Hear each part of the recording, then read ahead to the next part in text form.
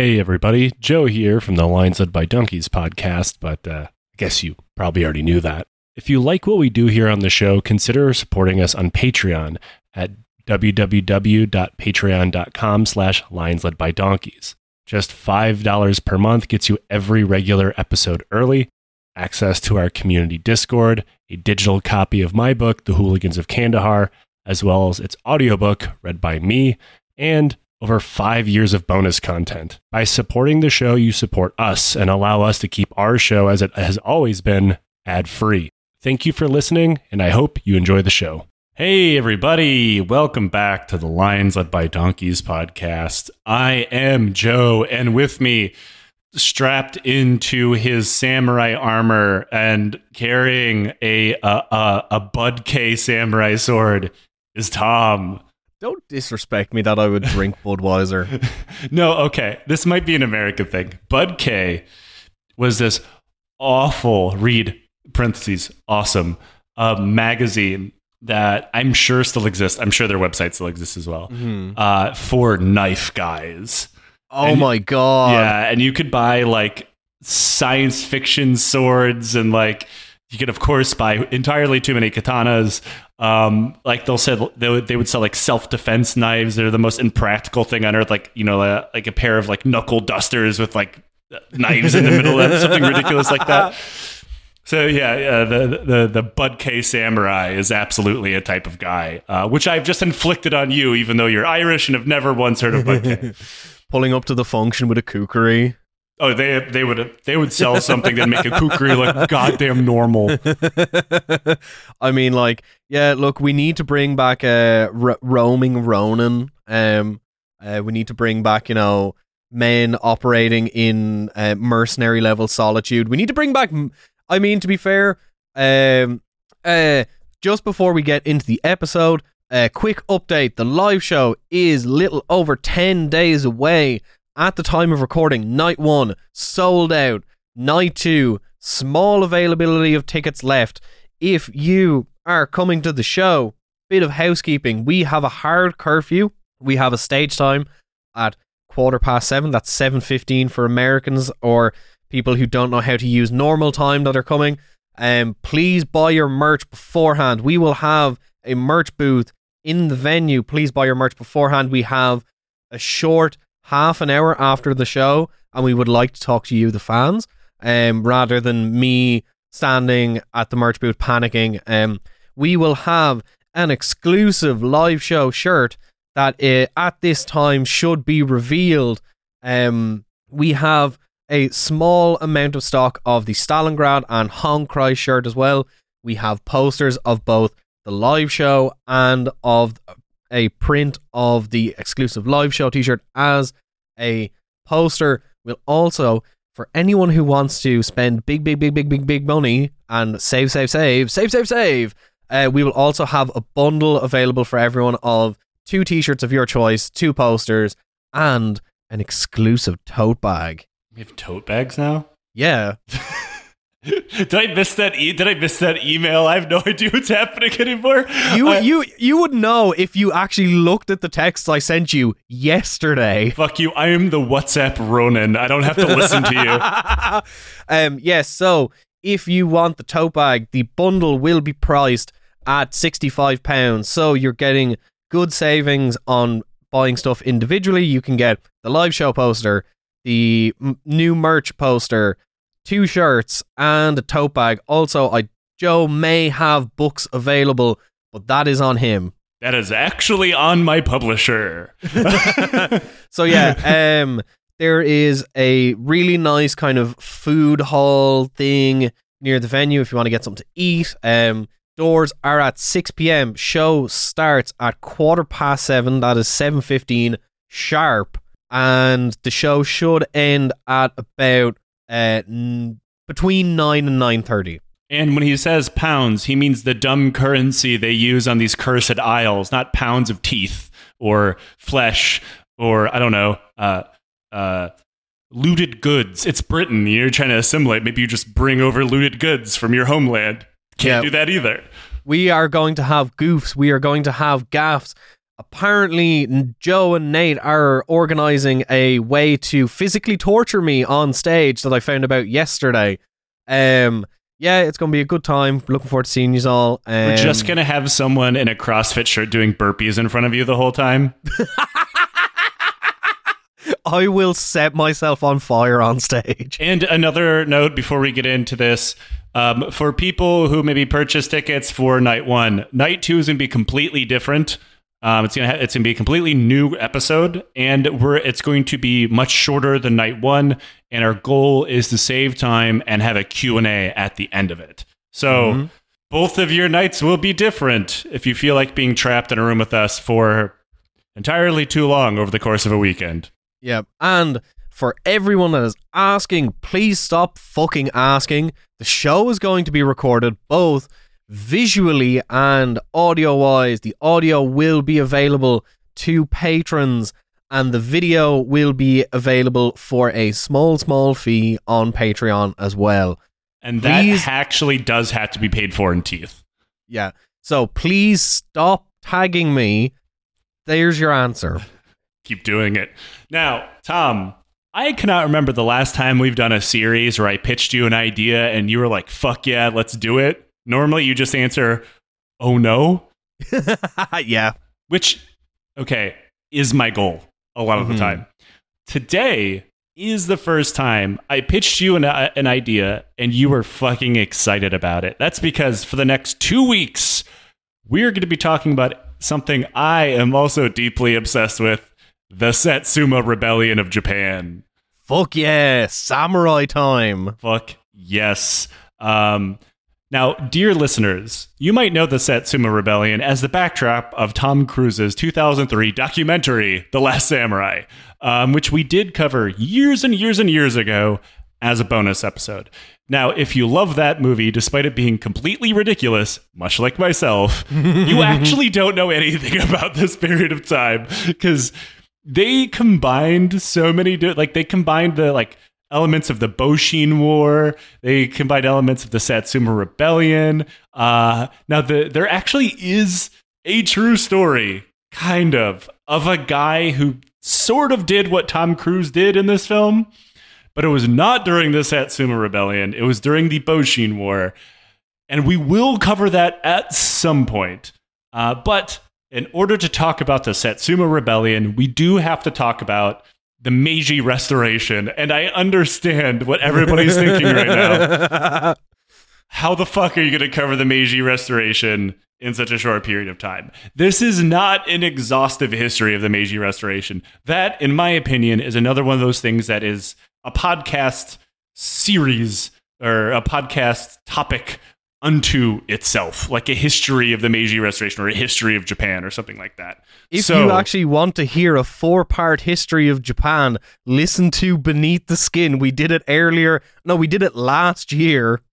Yes. So I'm going to cover it the best I can in a way where someone will understand the reasons for the Satsuma Rebellion. And that does include me having to touch on elements of the Boshin War as well, because the two are completely and totally linked. It's my bad. Now, prior to the Meiji Restoration, the Emperor of Japan, despite being considered the divine leader of the country, was little more than a figurehead. In reality, Japan was a military dictatorship under the shogun, who was the commander-in-chief of the imperial armed forces, as much as the concept of an imperial armed forces existed. It was very divided, very factionalized. I'm using that term to make a whole.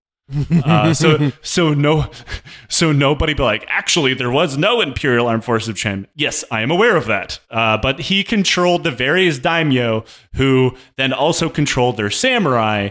We get it. It was a series of warlords with militias. He was in charge of all of them.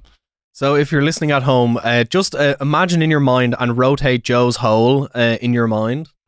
Don't rotate my hole. No whole rotations are going on this show. Now, since the 1600s, Japan had been under the control of the Tokugawa shogunate, or the Tokugawa bakufu, which literally means military government. I'm going to use that term most of the time.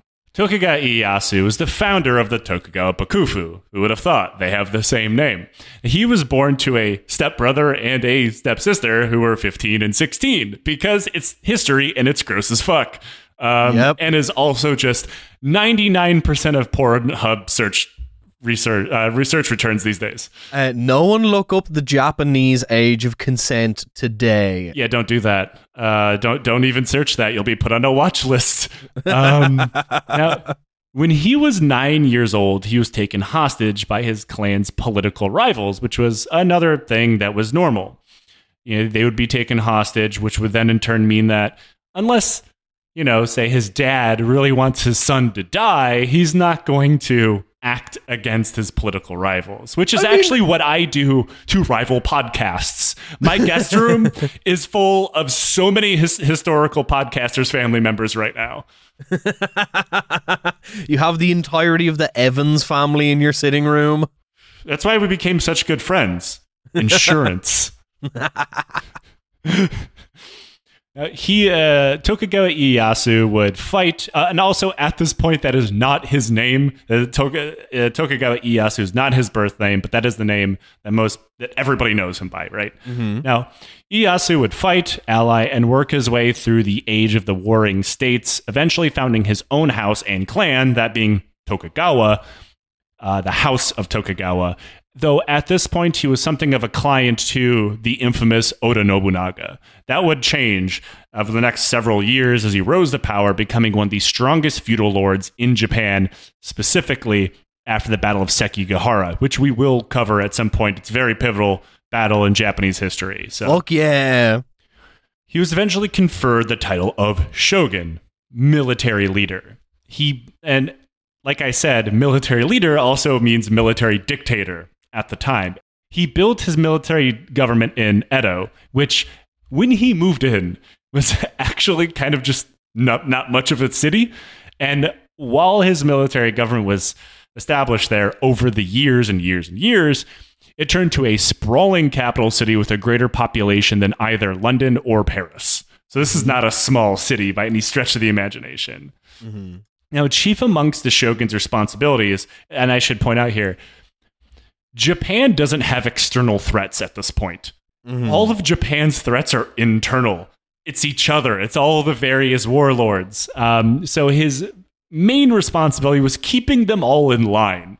Mm-hmm. Now, he accomplished this using a few tactics, but my favorite one, because how inventive it actually is called alternative attendance. Now, this forced the daimyo, or the feudal lords under him, to live in Edo in alternating years. The years that they were gone, they would have to leave their wives and children in Edo in their place, much like Tom and Nate have to leave their children in the Netherlands when they're in London. This gave government strength through hostages, but also the added financial burden because the warlords were forced to maintain multiple homes and also be constantly traveling back and forth. Because remember, there's no fast travel button here. Like, this is just the Tokugawa version of fucking EU parliamentarians living in Brussels and their kid is like in Kosovo. No, that's unfair because unlike EU parliamentary representation, the daimyo actually have powers to do things. Yeah, they also actually do things as well. It's not like working for a think tank. It's not a jobs program for formal think tank ghouls from Brussels or The Hague or whatever. Yeah. And if you're listening that offends you, good. Now, they would have to travel back and forth, so they're spending so much time on the road and so much money maintaining two large palatial estates worthy of their standing, they hardly had the money or time to go around plotting shit. And in some places, they felt this financial and time burden more than others. For example, the Lords of Satsuma, the main domain we will be talking about, they had to travel over 1,000 miles every other year, a process that would take months. Honestly, the Lords of Satsuma would be an incredible 90s hip-hop group name. Fuck yes. Saigo Takamori dropping the sickest beats straight out of Kagoshima. That is a Wu-Tang album-ass name. I'm actually kind of surprised they didn't swing that one once. Now, probably one of the most famous laws of the Bakufu was complete and total isolationism and a ban on Christianity, combined with a complete ban on ocean-going ships. They turned into island North Korea. All foreigners were banned, and the Japanese were banned from leaving. The punishment for violating these rules was death. There was no other punishment. Yeah, like the isolationist period prior to the Meiji Restoration is like super interesting because this is when you see like a lot of culture that is harkened back to during the imperial era like really start to develop, but also like the kind of the legends that the imperial era would hang on to so much would be kind of like, this is when this shit is happening. It's a lot like the Andaman Islands to some extent, where shipwrecks would happen. And most of the time, the sailors that wound up wrecked on Japanese shores were murdered. As brutal as the system was, it worked as much as any other system had and brought Japan peace to an extent. The shogun was the absolute dictator, and he kept the various lords and samurai in place with a large array of administrative minutiae. This Pax Japonica area, I guess you could call it, is... Oh, fuck off! Pax Japonica, fuck off. Now, there was no peace, of course, if you didn't happen to be one of the samurai who could literally murder someone for looking at him in the street. But this is where we get the picture of the artistic, philosophy samurai who'd go about their day learning how to dance, learn how to play music, the art of flower arrangement and shit. This is where the vague idea of Bushido is born, because they had transitioned from being warriors in constant state of civil wars, both large and small, to bureaucrats at best, or unemployed dudes who were given a stipend and a title to effectively live their lives in relative luxury, filling their days with what amounted to hobbies. And they couldn't have normal jobs. It was explicitly illegal, say if because there's no wars to fight, there's nobody to hack to pieces with your sword. I want to go open a store. You can't. You take a government salary and also a rice stipend, and you live. You fill your day training martial arts sometimes, learn how to do poetry and shit. They become, and many of them are government bureaucrats. So that is their life now, with the idea that they're still the warrior caste. But in reality, they work at the fucking DMV. Chris Kyle could never. This went on for generations of samurai, to the point that barely any of them even trained with the swords they carried everywhere. Now, as they're no longer studying the blade. No, they just carry it for decoration, much like a Budkei samurai would. While you were studying the blade, I was practicing flower arranging. Yeah, exactly. Tea ceremony and whatnot. Now, as Katsu Kaishu wrote, quote, "They lived easily in their splendid houses, became soft and weak, and finally developed into a type that was quite useless." Now, the easiest way to think of this is many of these samurais slowly transformed into the knights you might see at medieval times restaurants. Now, due to government-enforced isolation, Japan's administration system, their technology, their military could not keep up with the outside world. Nobody can do that in isolation. Now, namely, the part that would really fuck them is the complete lack of technological advances, which meant Japan set finger painting or whatever as imperial powers quickly began to advance through China, India. Russia's expanding, the United States is expanding, Britain is expanding, Portugal's expanding, the Dutch are showing up. And meanwhile, Japan, of course, does have some types of gunpowder weaponry, but they're rudimentary at best, as people are showing up with battleships and shit. Yeah, you're a samurai sitting there painting a beautiful lotus flower, and you just have a guy wash up on shore and say, "Yes, these are some great swords you have. Can I interest you in some boot polish and a stroopwafel?" Your average samurai would be like a Victorian child. You give them a stroopwafel and they just die instantly. Because he does the Kabuki face paint, but it's just blackface. Svarte Pete is just Dutch Kabuki.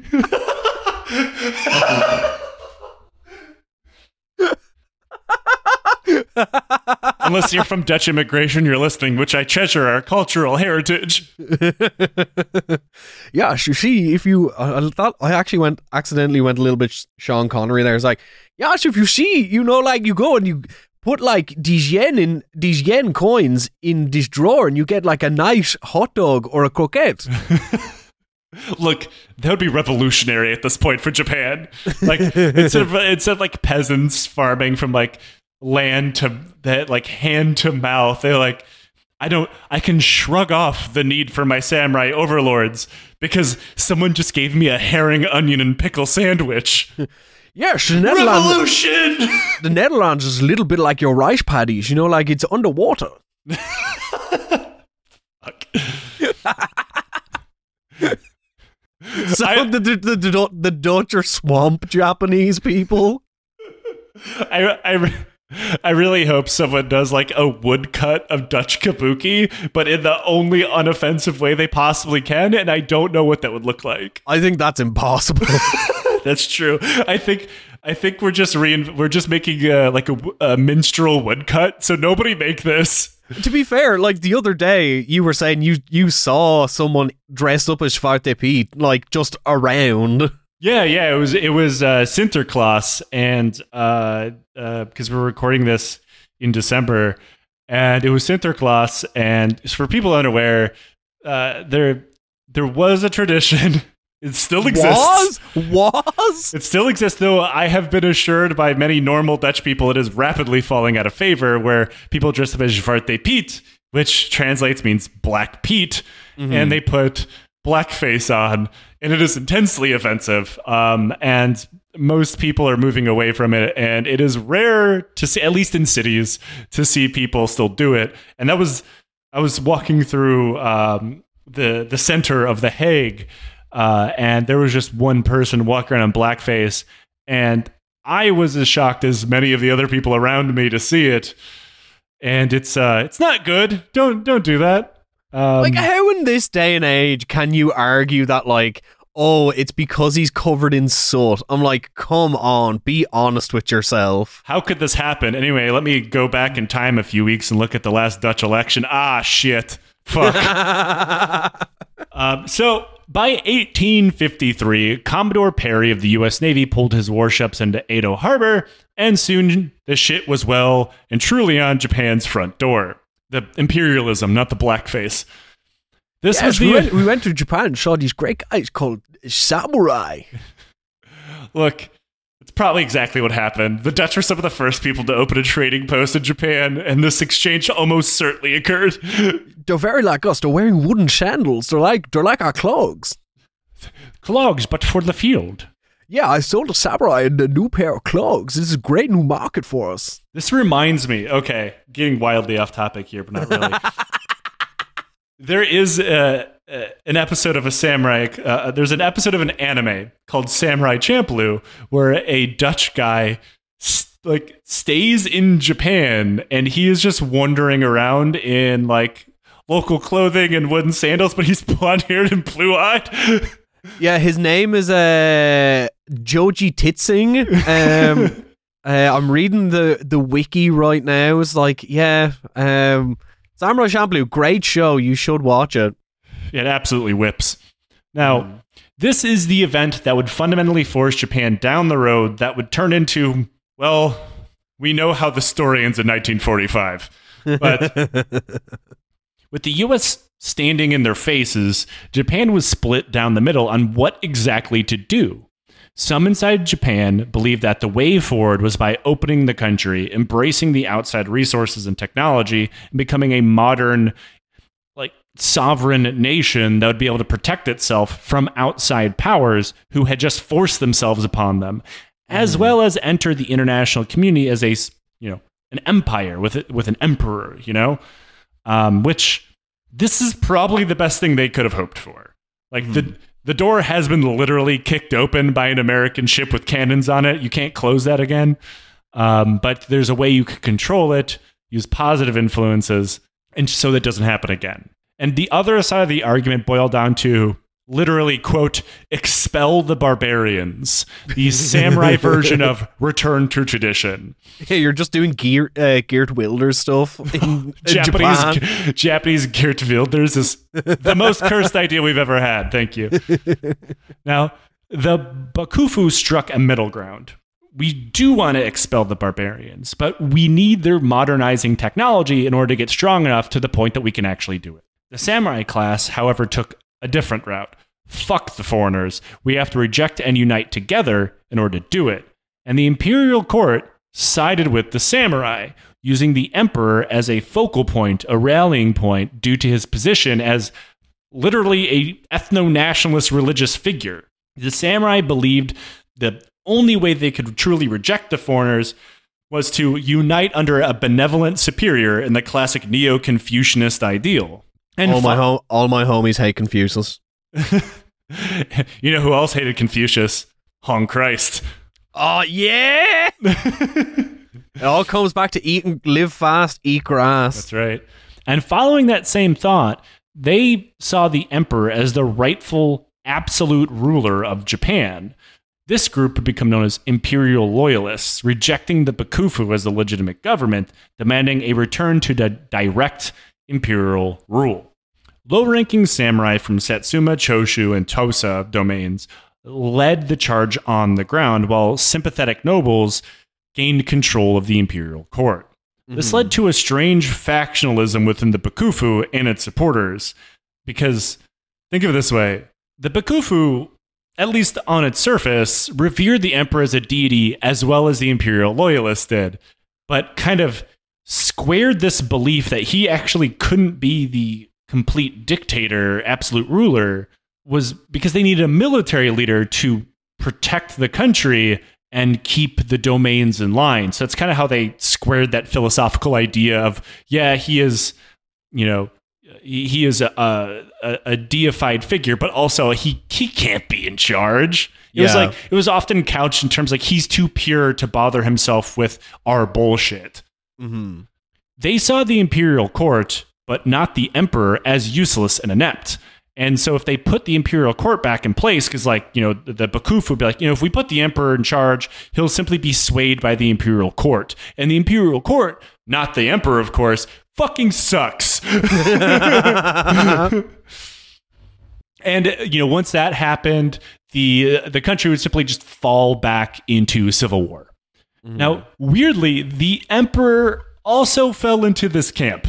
One of the worries that the emperor had was that if power was centered around him and not the shogun, it would lead to the domains of Choshu and Satsuma effectively taking power due to their overall military strength and also wealth. Like, Satsuma is so powerful as a domain, they have a fucking colony. What? Japan doesn't. Satsuma does. Where? So, Okinawa. Jesus. Now, he saw the shogun as the great mediator between the various factions, keeping them in check. Again, this was a way for him to say, I can't deal with y'all's bullshit. However, it didn't actually matter much what the emperor wanted. Ironically, the imperial loyalist faction quickly grew in strength, gaining the loyalties of some of the strongest daimyo in the country. This was made easier by the fact that the shogun famously began to sign more and more unfair and unequal treaties with foreigners and trade and other things that fucked over not only the samurai and their nobles, but also regular people, while benefiting the shogun and his inner circle within the Bakufu. As the shogun signed more of these, he simply stopped consulting with the imperial court and the emperor before doing so, knowing that they would disapprove. Not because this would ever slow him down. The imperial court and the emperor was little more than a rubber stamp, but too much of a hassle. Fuck him. Like, what's the point?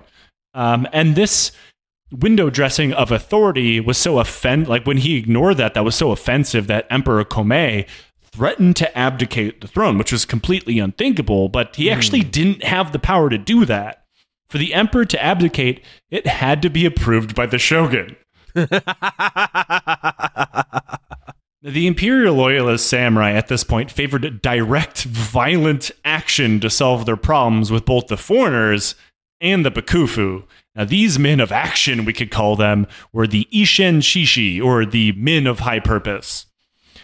Eventually, they were able to influence Emperor Komei to issue the so-called, quote, order to expel barbarians in 1863, though an order from the emperor doesn't actually mean anything if the Bakufu has no intention of following through with it, leading to imperial loyalists trying to do so on their own, and then the Bakufu actively fighting them to protect the foreigners.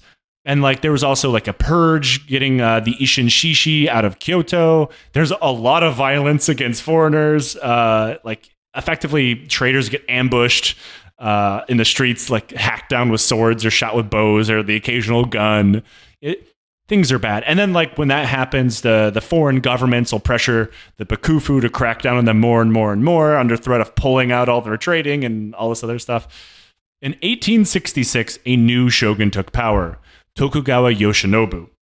Now, he took office as the Bakufu was rapidly collapsing all around him, devolving into what would become known as the Boshin War between the forces loyal to the Bakufu and the imperial loyalists who wanted the emperor to take complete control. The next year, Emperor Komei died, leaving the throne to 14-year-old Prince Mutsuhito, who would become known famously as Emperor Meiji. Now, this war seemingly went on without any kind of input from the boy emperor, and he just continued his classical education that any member of the Japanese imperial household would have, which strangely did not include anything to do with politics. Yeah, he's too busy playing sex games on Roblox on his iPad. Also, he was 14. What the fuck was he supposed to do about anything, you know? What were you doing when you were 14 years old? Not a whole lot. Yeah, his Roblox character has a Svarte Pete skin and everything, you know. I got this from my friends at the Dutch Trading Post. He's getting loads of V-Bucks from the Dutch, and he's buying Svarte Pete skins. They call it V-Bucks because it comes from the VOC. So this led to strange events like both of the shogun and the imperial loyalists sending letters to the emperor and to the imperial court, who they, one side was technically fighting, asking for approval on their next actions during a civil war where both of them were claiming to be fighting for the emperor. Mm-hmm.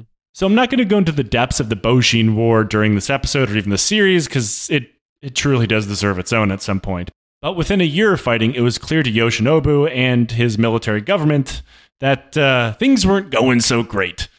This led to an interesting proposal which was influenced by foreigners, and would almost certainly have never fucking worked, but weirder things have happened. Lebanon's politics exists, for example.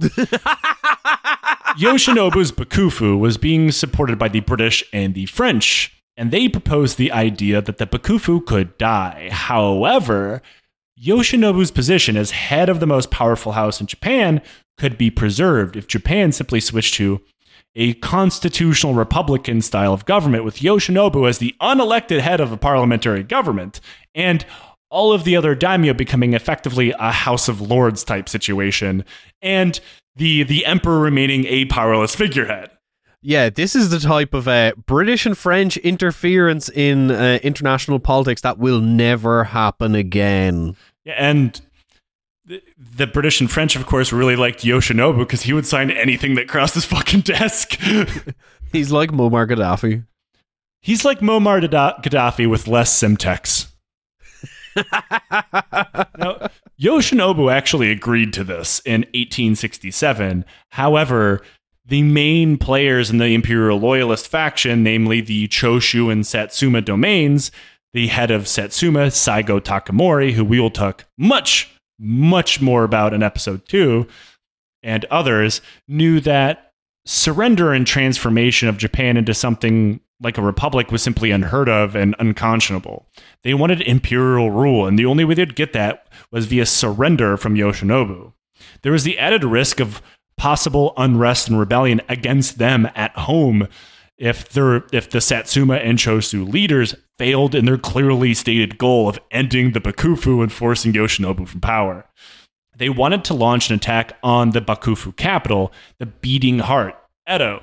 But because of the principles of this concept known as Taigu Mibun, i.e., keeping a morally correct relationship between a samurai and his superior, like not acting without orders and approval.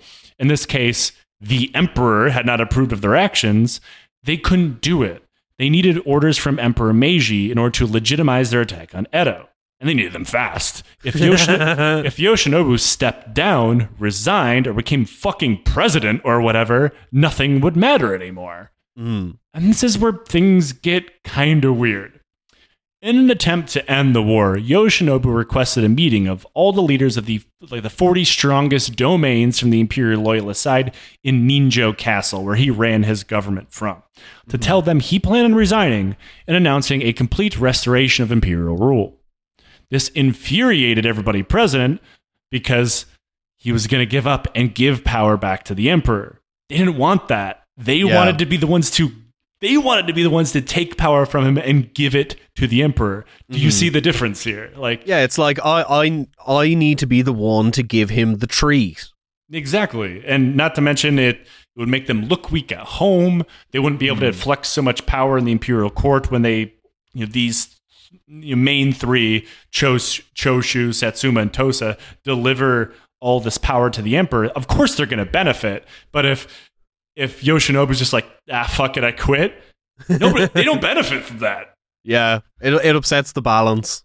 Yeah. Yoshinobu penned a letter to send to the emperor announcing his intentions and sent the letter the next day, which happened to be the same day a letter titled Secret Imperial Decree to Attack the Bakufu was given to the lords of Satsuma and Choshu.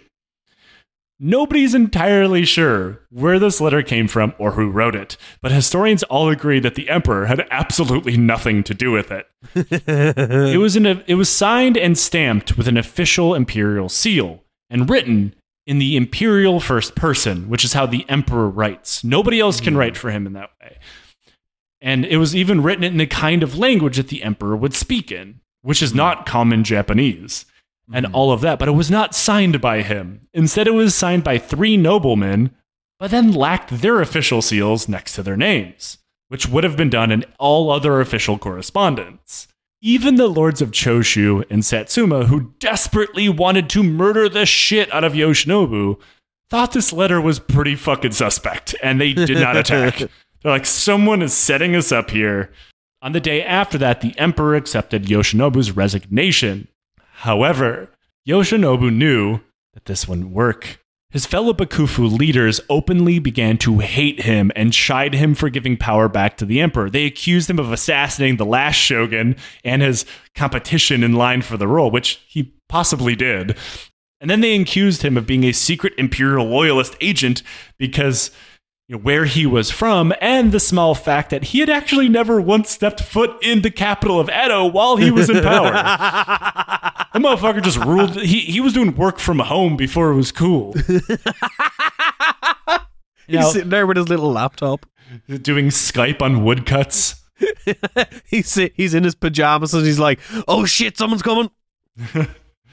This turned out to all be one giant 4D chess shit on Yoshinobu's part. He knew he was never actually going to resign because he couldn't. He needed approval from the ruling council of the Bakufu in order to do it. And just like he thought, they rejected his request. So he could frame as like, look, I tried to resign. Furthermore, the council announced a congress of ruling daimyo in Kyoto to meet because it was clear that the imperial court could not govern.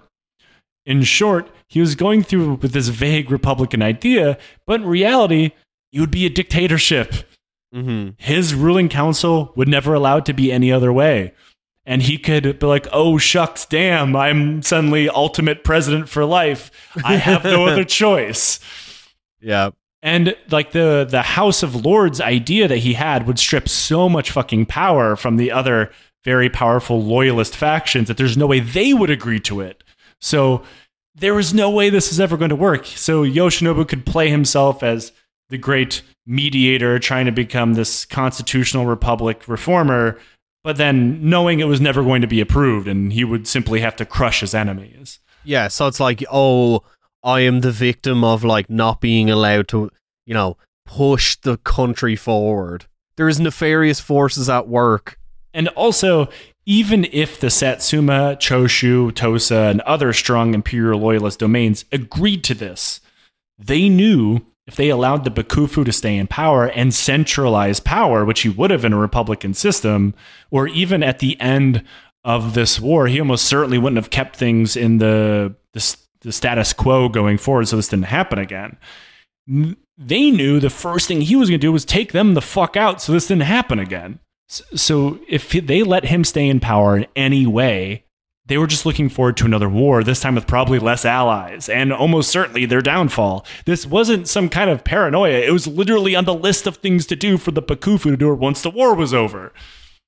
So as the Loyalists built up their military, Saigo Takamori, along with other leading members of the Loyalist movement, reached out to sympathetic people within the imperial court, namely the emperor's grandfather, in order to get legit orders to destroy the Bakufu once and for all. Any orders would do as long as they stood up to scrutiny. In short, they were hoping for an imperial self-coup, which would sideline the emperor long enough to let them do what they needed to be done and end the Bakufu. So if you're paying attention at home, both sides of a civil war who both claim to be defending the emperor are also both planning a coup. Going great. Yep. On January 3rd, 1868, they got it, an imperial decree that abolished the shogunate and restored the power of imperial rule. Politically, it was done, but not militarily. There would be the proclamation of a breakaway republic of Ezo, which is this is where we get the story of the weird Westerner joining the samurai and fighting. But he was actually in the French Navy. It's weird. He was a French guy. I would like to join the samurai.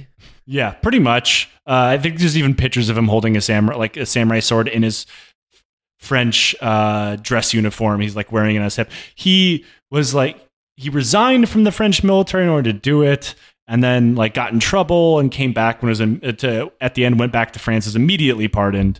But yeah, I'm skipping over a lot of the Boshin War. We will talk about the Republic of Ezo at some point in the future because it's a very interesting story.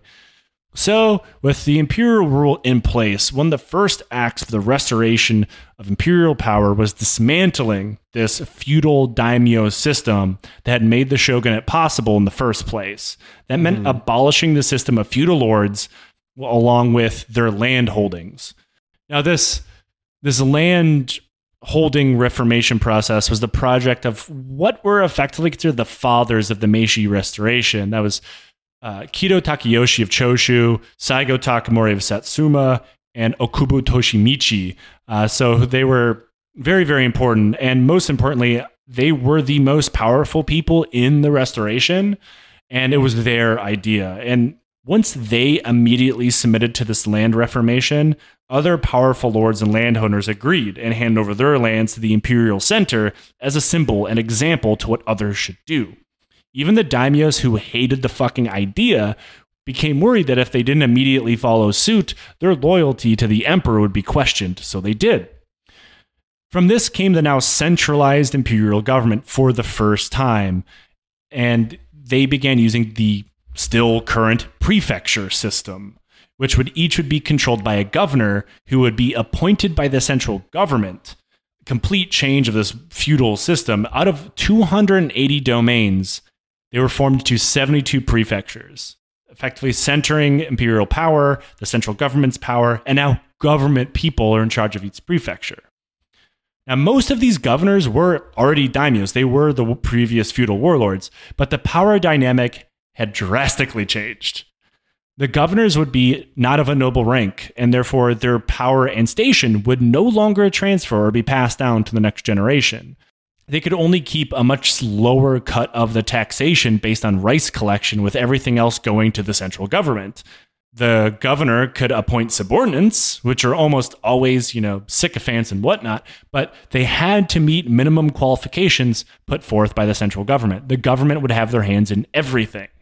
Then there were railroads, an education system, a mail system, all instituted by the central government, which suddenly made Japan seem much smaller. They also adopted the Gregorian calendar. A small side note here, Saigo Takamori, main character of our story going forward, hated the new railroad system, which I bring up because I know it's going to piss off a certain kind of person, and I think it's funny. Why did he hate the trains? He thought the money going into the railroad system would be much better used for military reform. apparently ignoring the military importance of a railroad system. But Yeah. whatever. Furthermore, those stipends from the former domain to the samurai, like they were paid to sit around and be fancy lads all day, which we talked about earlier, would now be taken away from the governor, former daimyo, and instead be dispersed by a central government office, which would be established by the imperial government. Mm-hmm. So that broke a tradition of generations-long tie between a samurai and their daimyo. He doesn't pay them anymore. The government does. Another key change was the amount given by the government was less than half of what they'd previously been given. Public sector worker pay cuts. You can't even call samurais workers. What do? They create lovely paintings, Like poetry. Samurai labor does not matter. Do not unionize the samurai. Samurai are fucking cops. Samurai can't join the IWW. That's right. This is one of several things that the Meiji government was doing in order to break down the Edo period caste system and, smooth everything out a bit. Mm-hmm. Now this caste system, because we haven't really talked about it yet, was in descending order of prestige, where the samurai, the peasants, the artisans, the merchants, and at the very bottom, the podcasters. Meiji Restoration Podcasters is a great idea. Obviously, every sector of that system would benefit from this new system, other than the samurai, who are on the top of it all, didn't have to work to keep it, and largely did nothing except collect a government paycheck. Mm-hmm. Yeah, actually, interesting side story.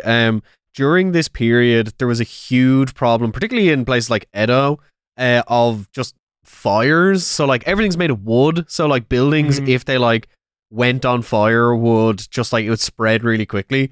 And the firemen were essentially, like, hired street thugs who would go around in gangs. And, like, if your house went on fire, their solution was to run in with axes and chop your house down. Yeah, I mean, to be fair, that stops it from spreading.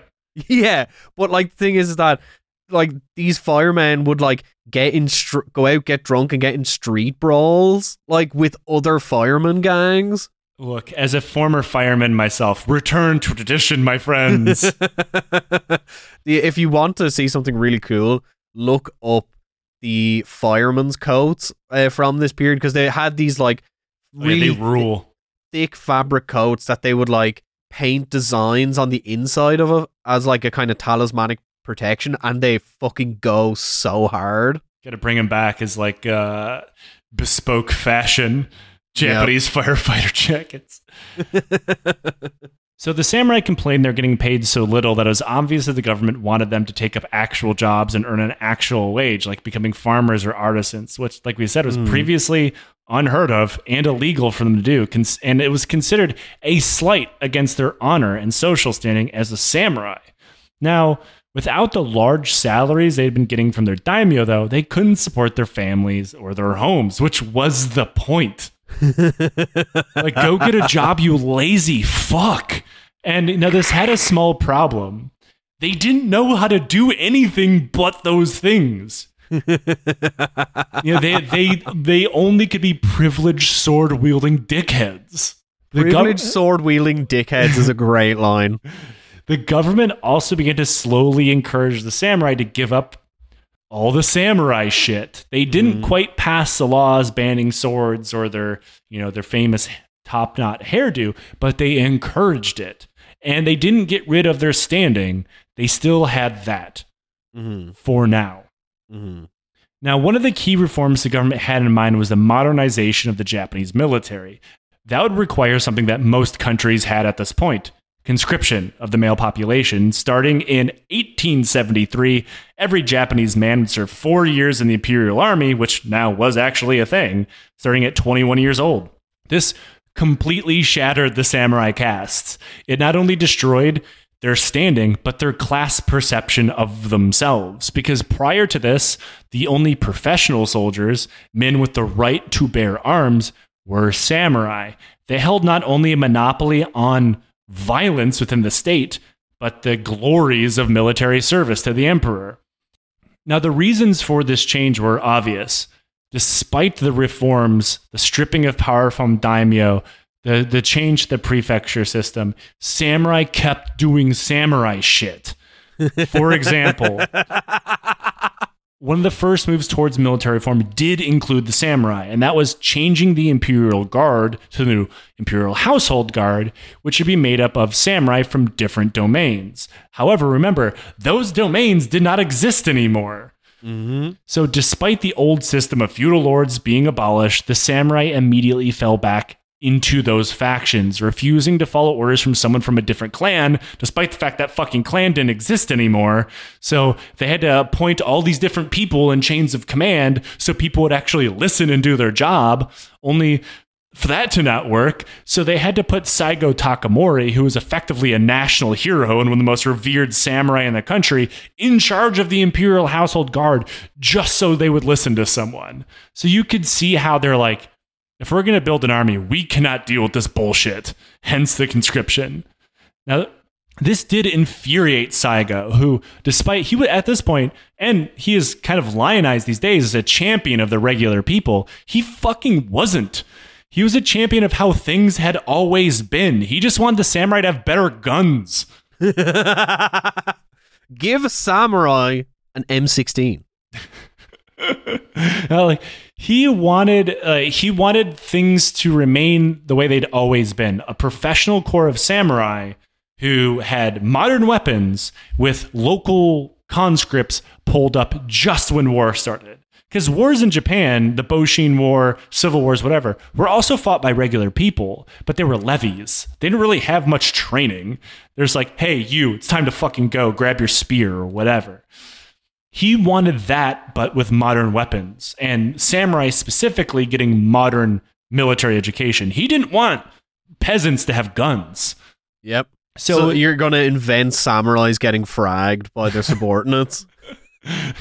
Throwing a smoke bomb that you have to light with like a wick and throwing it at your samurai? It's going to take like 2 minutes for this fuse to burn down, but when it fucking goes, the samurai's fucked. Real intense game of hot potato. Yeah.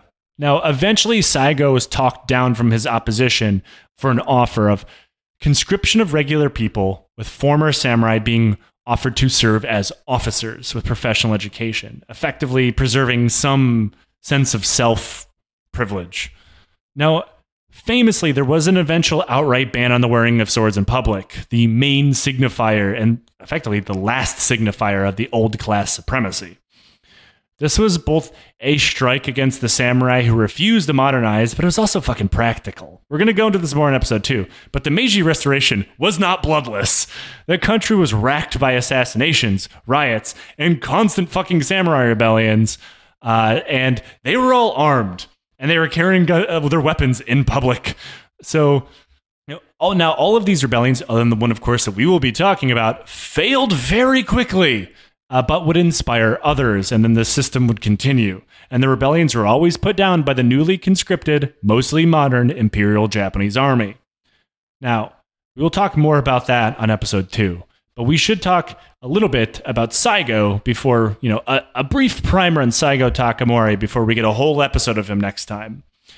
In order to dispel some rumors that have survived about them, during this point, he was a very high-ranking member of government. He was considered a personal friend to Emperor Meiji. He was his fucking tutor, and they toured the country together. And like when there was an expedition of the Japanese government to go to the United States, I believe, they left Saigo in charge of the caretaker government. He was very trusted. He was a literal national hero and a father of the Restoration. He was not some outlier. However, despite being a solid member of the elite ruling class going back literal generations, he was venerated by the now dispossessed and angry samurai. He was, at least on the surface, a reformer in the imperial loyalist kind of way, which was pretty clearly against what was going on within the Meiji Restoration. For example, in his former domain, he said, fuck this, and he effectively formed a private army of thousands of men, paying them from government accounts in literal fraud, while claiming that the government corruption in Tokyo was out of control. We'll talk more about his private army next episode. Now, you would think that everything that we just named was the final straw of such a man of the people, Saigo Takamori, because the government was deeply corrupt. I mean, it was a rapid restoration full of it was an oligarchy, and it was called as such. You know, it was not what Saigo envisioned the government to be when he wanted the emperor to be in charge. He saw the Imperial Council being full of deeply fucked up and corrupt individuals, which is true, but they were also too progressive for him. He was a to-the-bone conservative. He wanted traditional Japan, but with modern weapons. He wanted no other reforms. Yeah, and if he could have become a good author, he could have been the early version of Yukio Mishima. He was the same guy. Did he get really horny about death? Probably. The only difference between Saigo Takamori and Mishima is Saigo Takamori actually succeeded when he tried to do something violent. Now, for anyone listening, we have bullied Joe into reading Mishima. It's fucking incredible. What? How long has it taken us to convince you to read Mishima? I believe 4 years. When we made that episode years ago, Nate was like, okay, I know he's a deeply fucked up weirdo, which is still true, and his book is only making that more the case. However, amazing author, fucking brilliant mind outside of politics. He's a deeply troubled individual. So you would think that all this dispossession and dishonor of the samurai and all these other things, all these progressive things that Saigo Takamori deeply fucking hated would have been the straw that broke his back when it came to working for the Meiji government, but it actually wasn't. Now, like we pointed out, Saigo was an intense conservative within the Japanese government, and he had pretty much fallen out with all of the other fathers of the Meiji Restoration. All of these like key fathers of the Restoration, is whatever you want to call them, had loyal people within new government ministries, all of whom in turn hated one another. In short, it was a fucking shit show. And in the middle of all of this, Saigo was the very vocal head of a faction within the government who, of all things, wanted to invade Korea. Listen, as the tendency of warring factions within Japan reaches 1, the likelihood of invading Korea also approaches 1. Now, when you look at his reasoning, very convoluted reasoning, it kind of makes sense if you put yourself into his shoes. He was a big fan of bibimbap. Yeah. We're really missing the eggs in our food or whatever.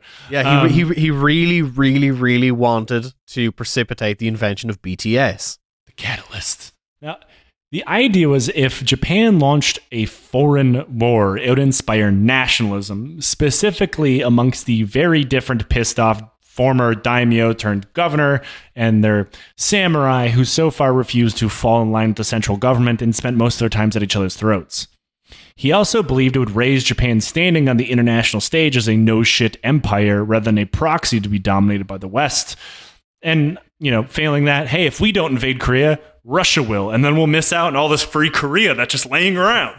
There's so much free Korea, guys. He also had another motivation. An invasion of Korea would effectively be a samurai jobs program because they would all get a government salary and it would stop them from rebelling throughout the country out of boredom and anger. And that part is probably true. It would give them something to do because that's what happens when you have a fucking warrior caste that has no wars to fight and now they can't pay their bills. They're not going to go out and, learn to code. They're going to start robbing people and rebelling. What is the Meiji Restoration version of learning to code? Learning to export linens? Getting into import-export with the local shady Dutch businessmen.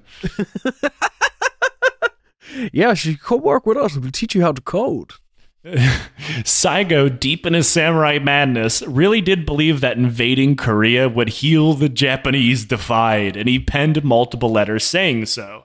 Though there's also an easier answer than a war-based samurai jobs program, is that if Saigo thought if he championed a war and it succeeded, he would score one against the progressive faction in the imperial government, who at this point was pretty much everyone other than him. Now, despite all of this, Saigo believed that Japan needed a moral and ethical reason to go to war against Korea, something they clearly did not have, because doing the Japanese New Deal via Korea invasion is not a moral reason to do so. Did the Koreans know they were contemplating this? Yeah, and this isn't the first time they invaded Korea either. No, I mean, but are the Koreans there just chilling and suddenly they get a diplomatic letter saying yeah, we're going to invade you? Oh no, they are not in peaceful terms. Yeah, Korea, they're pretty hostile towards one another. So he believed he could simply create a moral reason to go to war, and that they should send an envoy to Korea, and with letters saying you will fall under the Japanese emperor, knowing that due to their history, that envoy would certainly be murdered, and then Japan would have a reason to go to war. Mm-hmm. Now everybody's everybody in the Imperial Council is anybody dumb enough to accept this mission knows they're going to die. Nobody's going to take it. So Saigo said, fuck it, I'll do it. I'll go to Korea and get murdered, and then you invade Korea. Look at dedication to the bit. Yeah. Once again, he is Mishima. Exactly. And there was a faction of even the progressives in the Imperial Council maybe we should do this just to get rid of fucking Saigo Takamori. 100%. There's people this dude absolutely sucks. Can we just send him and let him die? And be yeah, we didn't actually sanction this mission. He decided to do it himself. Yeah, he's a freelancer. He's a Japanese freebooter. Now, anybody with a brain between their ears in the government opposed Saigo's plan, and for good reasons.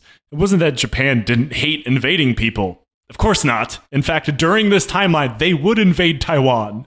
But Japan was in no shape to fight an international war. They needed to spend their time and money reforming their army, but also building a modern navy. They didn't have time to suddenly just go invade fucking Korea. And one of the other fathers of the Restoration, and so far the most powerful man in the government, who is not the emperor, Okubo, point out that in a debate in the Daijo Kan, or the Imperial Council, that if Japan sent an envoy to Korea with the sole reason of being murdered so they could start a war, it would be the exact opposite of a moral reason to start a war. Now this pissed off Saigo, I assume for making sense. Okubo countered with, quote, "This venture is entirely beyond comprehension as it completely disregards the safety of our nation and the interest of our people." And that was a direct shot at Saigo, who constantly said the new imperial oligarchy disregard the interests of everyday people.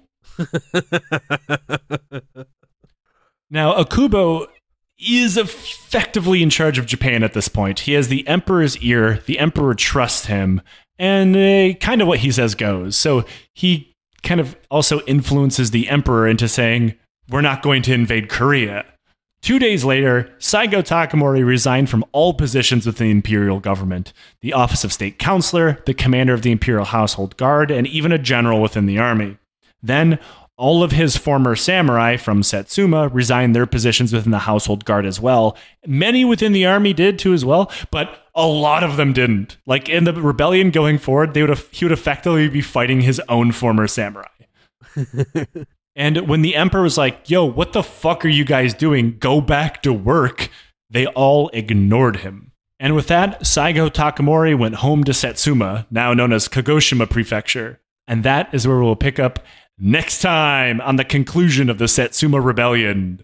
Man, this shit rules. Court intrigue, warring factions, a French guy who becomes a samurai. A French weeb. Giuseppe Katana.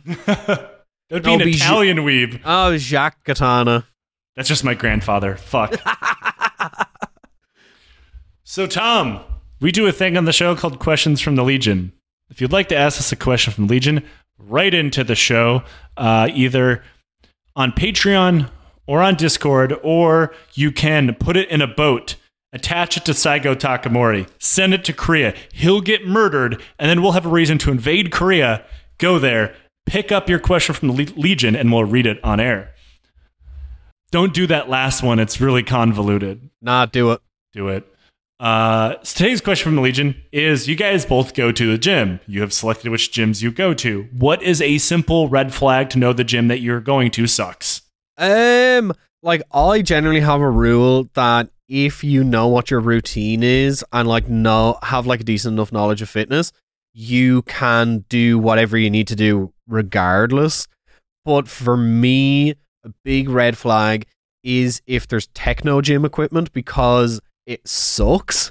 It's a good one. I think when you say like a red flag to let you know that the gym sucks, your goals and like what the gym has in it are kind of unimportant.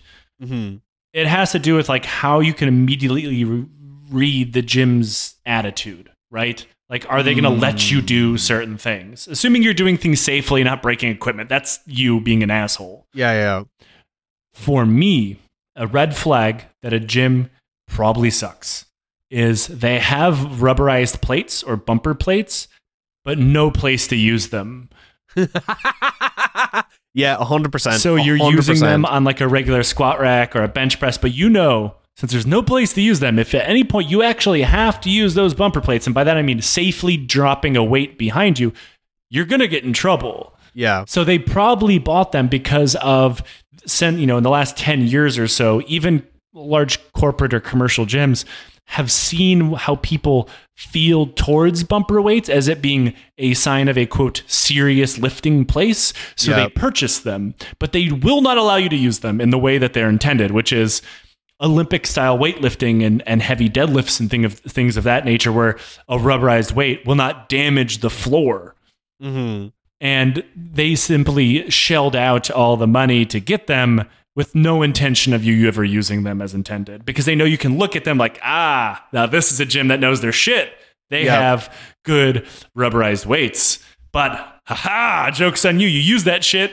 Some guy who gets paid entirely too little is going to come over and be like, hey, sorry, man, you can't do that here. Yeah, actually, I have my own kind of like personal preferences when it comes to gyms. It's like, one of them is there like, stuff there to clean the benches. Like, is there like, if you walk in and there's no like, paper there to like wipe down a bench, immediate red flag.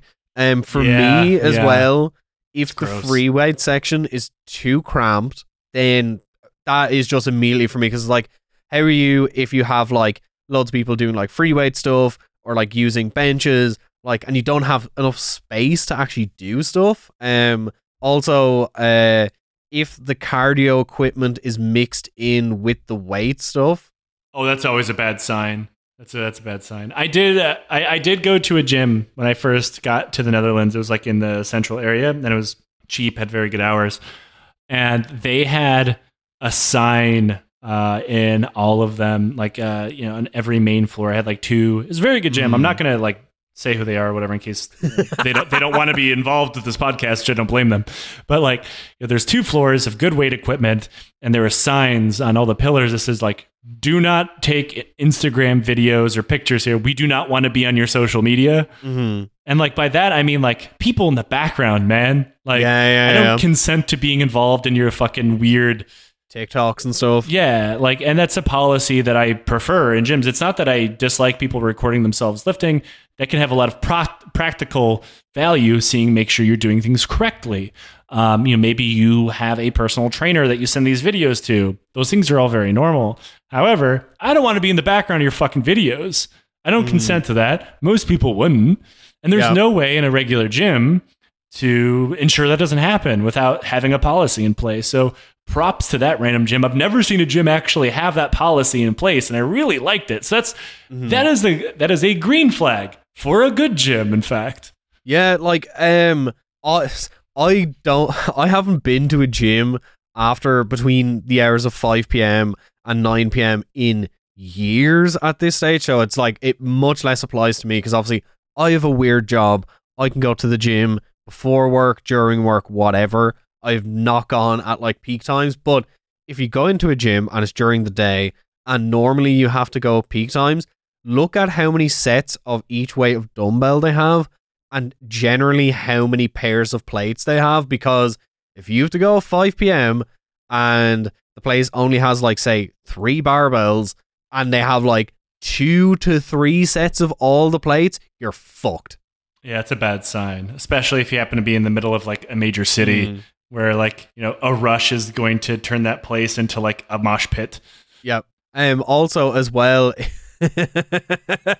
people are going to be mad at me about this, but if you see someone using like 3 different sets of dumbbells and they're sitting on a bench and not using them, and like no one has approached them to like if they don't have like multiple sets of the same weights of dumbbell and no one has approached them to say, hey, can I use this? That is a red flag for me, because like I have 2 gym memberships. I have one beside work and I have one at home, and the gym I'm at home has like 1 set each of the dumbbells between 2 kilos and 20, and then they have like the 20 to 40s where they have, I think, 2 sets of each of them. If you're doing anything with lighter weights, it's super annoying if it's in any way busy. But the good thing about that gym, even when like I can sometimes be a bit rude if I see someone using like 4 sets of dumbbells and they're sitting on a bench doing stupid supersets, and I'll just be like, can I use those dumbbells in between your sets? And they're like, yeah, sure. Because like most of the time, like they're doing 4 exercises sitting there for 5 minutes, and it's just I would like, counter that is not a red flag for a gym as much as it's a red flag for that guy being a dick. yeah, like it you learn No gym etiquette, none. Yeah, that's like, this is a thing that I think is actually getting better. A lot of people will be like, oh, people are so rude in the gym now. It's like, I think it's getting so much better that people are so much more polite than they were a couple of years ago, especially before COVID. Like, people are kind of much more conscious of like going up and asking someone's like, oh, how many sets have you got left? Like, the gym has become a lot more of an inclusive place, as well as like just a variety of people going. But like, yeah, be polite, clean your shit after you fucking use it, and yeah, because no one wants to see your taint print on the bench. Oh, and going back to a story that you have told before, wear shoes. Oh, And Tom, thank you so much for joining me on part 1 of the Satsuma Rebellion. Plug your shows. Listen to Beneath the Skin, the show about the history of everything told through the history of tattooing. Last year we actually did, it was a 4-part series about the history of Japan told through its tattooing. So we covered the indigenous Ainu people of Hokkaido, who had a traditional tattooing culture that was then wiped out by mainland Japan during the colonization of Hokkaido. We talked about the Meiji Restoration. We talked about Japan in the pre-war, during World War II period, and in the 20th century. So if you want to learn a lot about like Japanese culture, check out that series. Listen to that. I'll put it in the show notes so you can check that out. Maybe get more of a background on the Meiji Restoration and just history in general in that period, because it's super interesting. And if we just can't spend that much time on it, otherwise the series would just be called the Meiji Restoration. And again, thank you so much for listening to the show. Thank you for supporting the show. If you like what we do here, consider supporting us via Patreon. You get everything early, regular episodes. You get bonus. You get almost 6 years of bonus content now. You get first dibs on live show tickets, merch. You get ebooks. You get audiobooks. You get a lock of Tom's hair. Listen, it's a limited quantity as well. I ain't got a whole lot left. I didn't say it was from your head. But thank you so much for doing all of those things. And please leave us a review on wherever it is you listen to podcasts. It helps us immensely. Until next time, restore the Emperor.